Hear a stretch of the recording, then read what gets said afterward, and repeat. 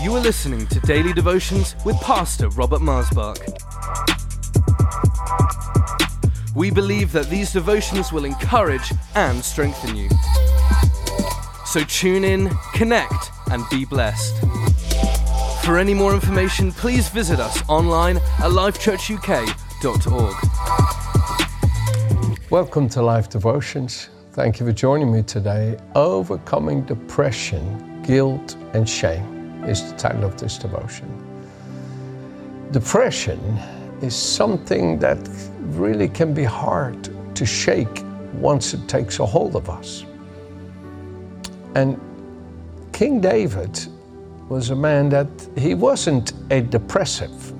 He wasn't somebody whose whole life was depressive, no, but he did have times of painful depression.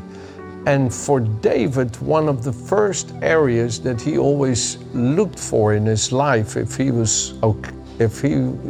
why he was depressed is, am I right with God? You know, when he felt low, he wanted to know, am I right with God? And if you look here, and I'll read to you from the Living Bible in Psalm 32, which is one of his famous, phenomenal psalms, he says in verse 3, there was a time when I wouldn't admit what a sinner I was, and my dishonesty made me miserable, depressed.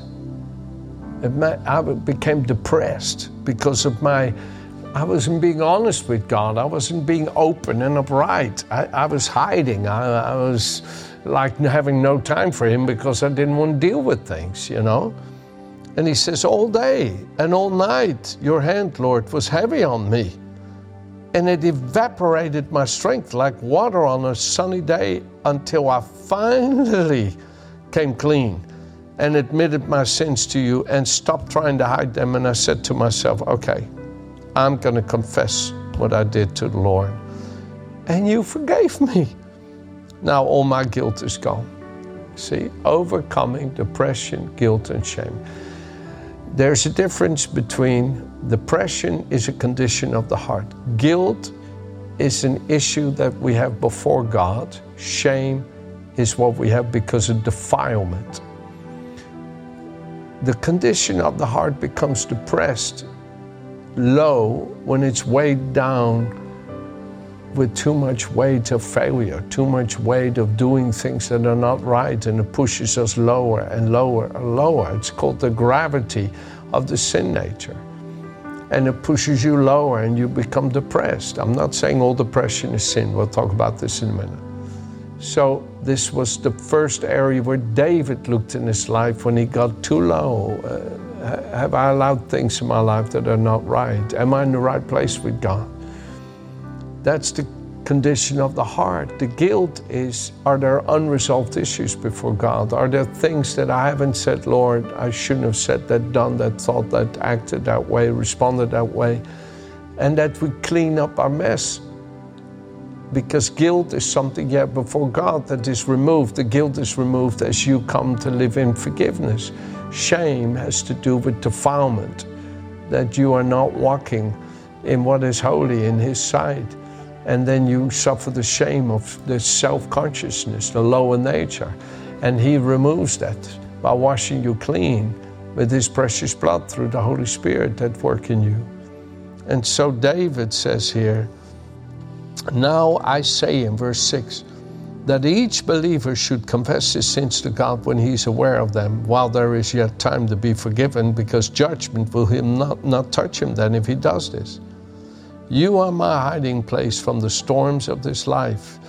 You even keep me from getting into trouble. You surround me with songs of victory. You instruct me in the way that I should go you guide me along the best pathway for my life and advise me as you watch my progress. I will not be like a senseless horse or mule that needs to have a bit in its mouth to be guided. No, Lord, I will listen to your Spirit. I will not make it hard on you to guide me, to instruct me. In Psalm 34, which is right here, in verse 18, David says, The Lord is close to those whose hearts are breaking. He's talking about depression.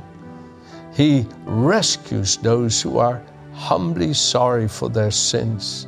The good man does not escape all troubles. He has them too. But the Lord helps him in each and every one of them. God even protects him from accidents. Verse 22 says, and as for those who serve the Lord, he will redeem them. Everyone who takes refuge in him will be freely forgiven, pardoned. David really knew where to go with his depression. He knew how to just go to God and get things cleaned up, get things sorted. Depression is the condition of the heart. Guilt is what's unresolved before God. Shame is the defilement of things that are not right. And the Lord wants to give you, He wants to help you overcome these things. He wants to help free you from these things. He says in chapter 12 of Proverbs, verse 25, anxiety in the heart of man causes depression, but a good word makes it glad. You know, this beautiful verse here, when I think of anxiety, is in Philippians 4. And it says there in, here it is, verse 6 of chapter 4 of Philippians. Do not fret or have any anxiety about anything, but in every circumstance and in everything by prayer and petition, definite request with thanksgiving, continue to make your wants known to God. And God's peace shall be yours, that tranquil state of the soul, assured of its salvation through Christ, and so fearing nothing from God, being content with its earthly lot, whatever that is, that peace which transcends all understanding shall garrison and mount guard over your heart and minds in Christ Jesus. You see, anxiety really can just sneak up on you, and keep pushing in and surround you to the point where it's holding you, and you're living in this constant tension, in this constant stress that is burdening you down. And in Luke chapter 21, the Lord Jesus warns us about this concerning the last days. He says in Luke chapter 21, verse 34, take heed to yourselves and be on your guard, lest your hearts be overburdened and depressed, weighed down with the giddiness and headache and nausea of self-indulgence, drunkenness, worldly worries, cares pertaining to the business of this life, and the day of the Lord Jesus come upon you suddenly, and you're not ready for it. You're not living for Him. You completely snowed under. And He warns us. He warns us to not allow anxiety, depression, to weigh us down, where we're so constantly under all the worldly that we don't come up for breath and say, oh, my light and my salvation, I'm so grateful I could come to you, Lord, in prayer. You are so wonderful to me, Lord. You're my refuge. You're my hiding place. In you I'm complete like I cannot think. And Lord, I don't know what to do about all these things, but I trust you to enable me every day to walk through them. You know, folks, sometimes the only way you get through trial is one foot in front of the other. You just got to keep walking in faith and keep walking and say, no, my Father loves me. My Father meets all my needs. My Father knows what I've need of before my asking. I will trust in the Lord with all my heart and rely not on my own feelings, and no, I trust God. And you just keep walking and keep doing what's right and keep blessing and keep loving and keep marching on, keep working. And you come up for air by worshiping and praising Him and worshiping and praising Him. And then you will see how the Lord knows how to help His own in times of need. And the Lord warns us that in the last days we must be careful not to allow ourselves to be overtaken by worry and anxiety. The Lord also will be a refuge for the oppressed, a refuge in times of trouble. And those who know your name, Lord, will put their trust in you. For you, Lord, have not forsaken those who seek you. Oh, I love these thoughts. The Lord will be a refuge for the oppressed, for those that feel low, for those that feel depressed. Come on, you gotta, I started out with showing you that one of the first areas David looked for when he was suffering depression, the lowness of his heart, was, am I in a good place with God? Is everything good between me and God? For David, that was always most important. He didn't say, no, my problems. No, the Lord is big enough to help me with the problems. If I'm low, then it's not the problems issue. It's because I need to see where I am with God.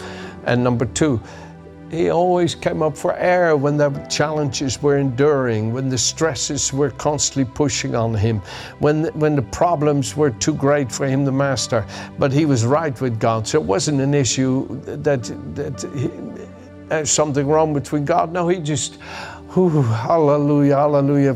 If the Lord's on my side, then I can leap over a wall. I can run into an army. I can do all things through Christ who strengthens me, in other words. And this is where we need to watch ourselves. Okay, in closing, 2 scriptures. In closing, listen to this.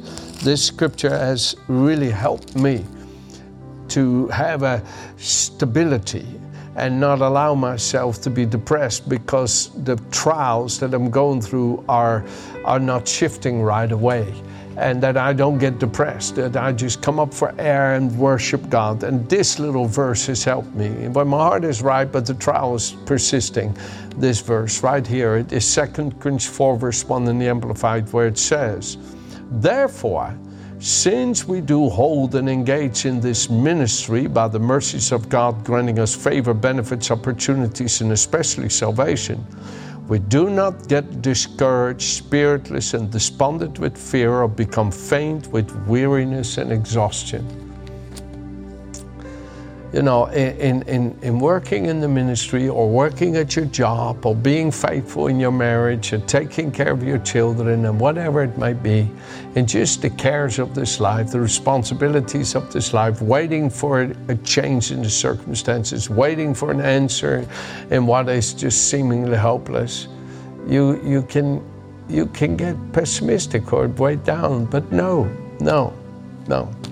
I will not.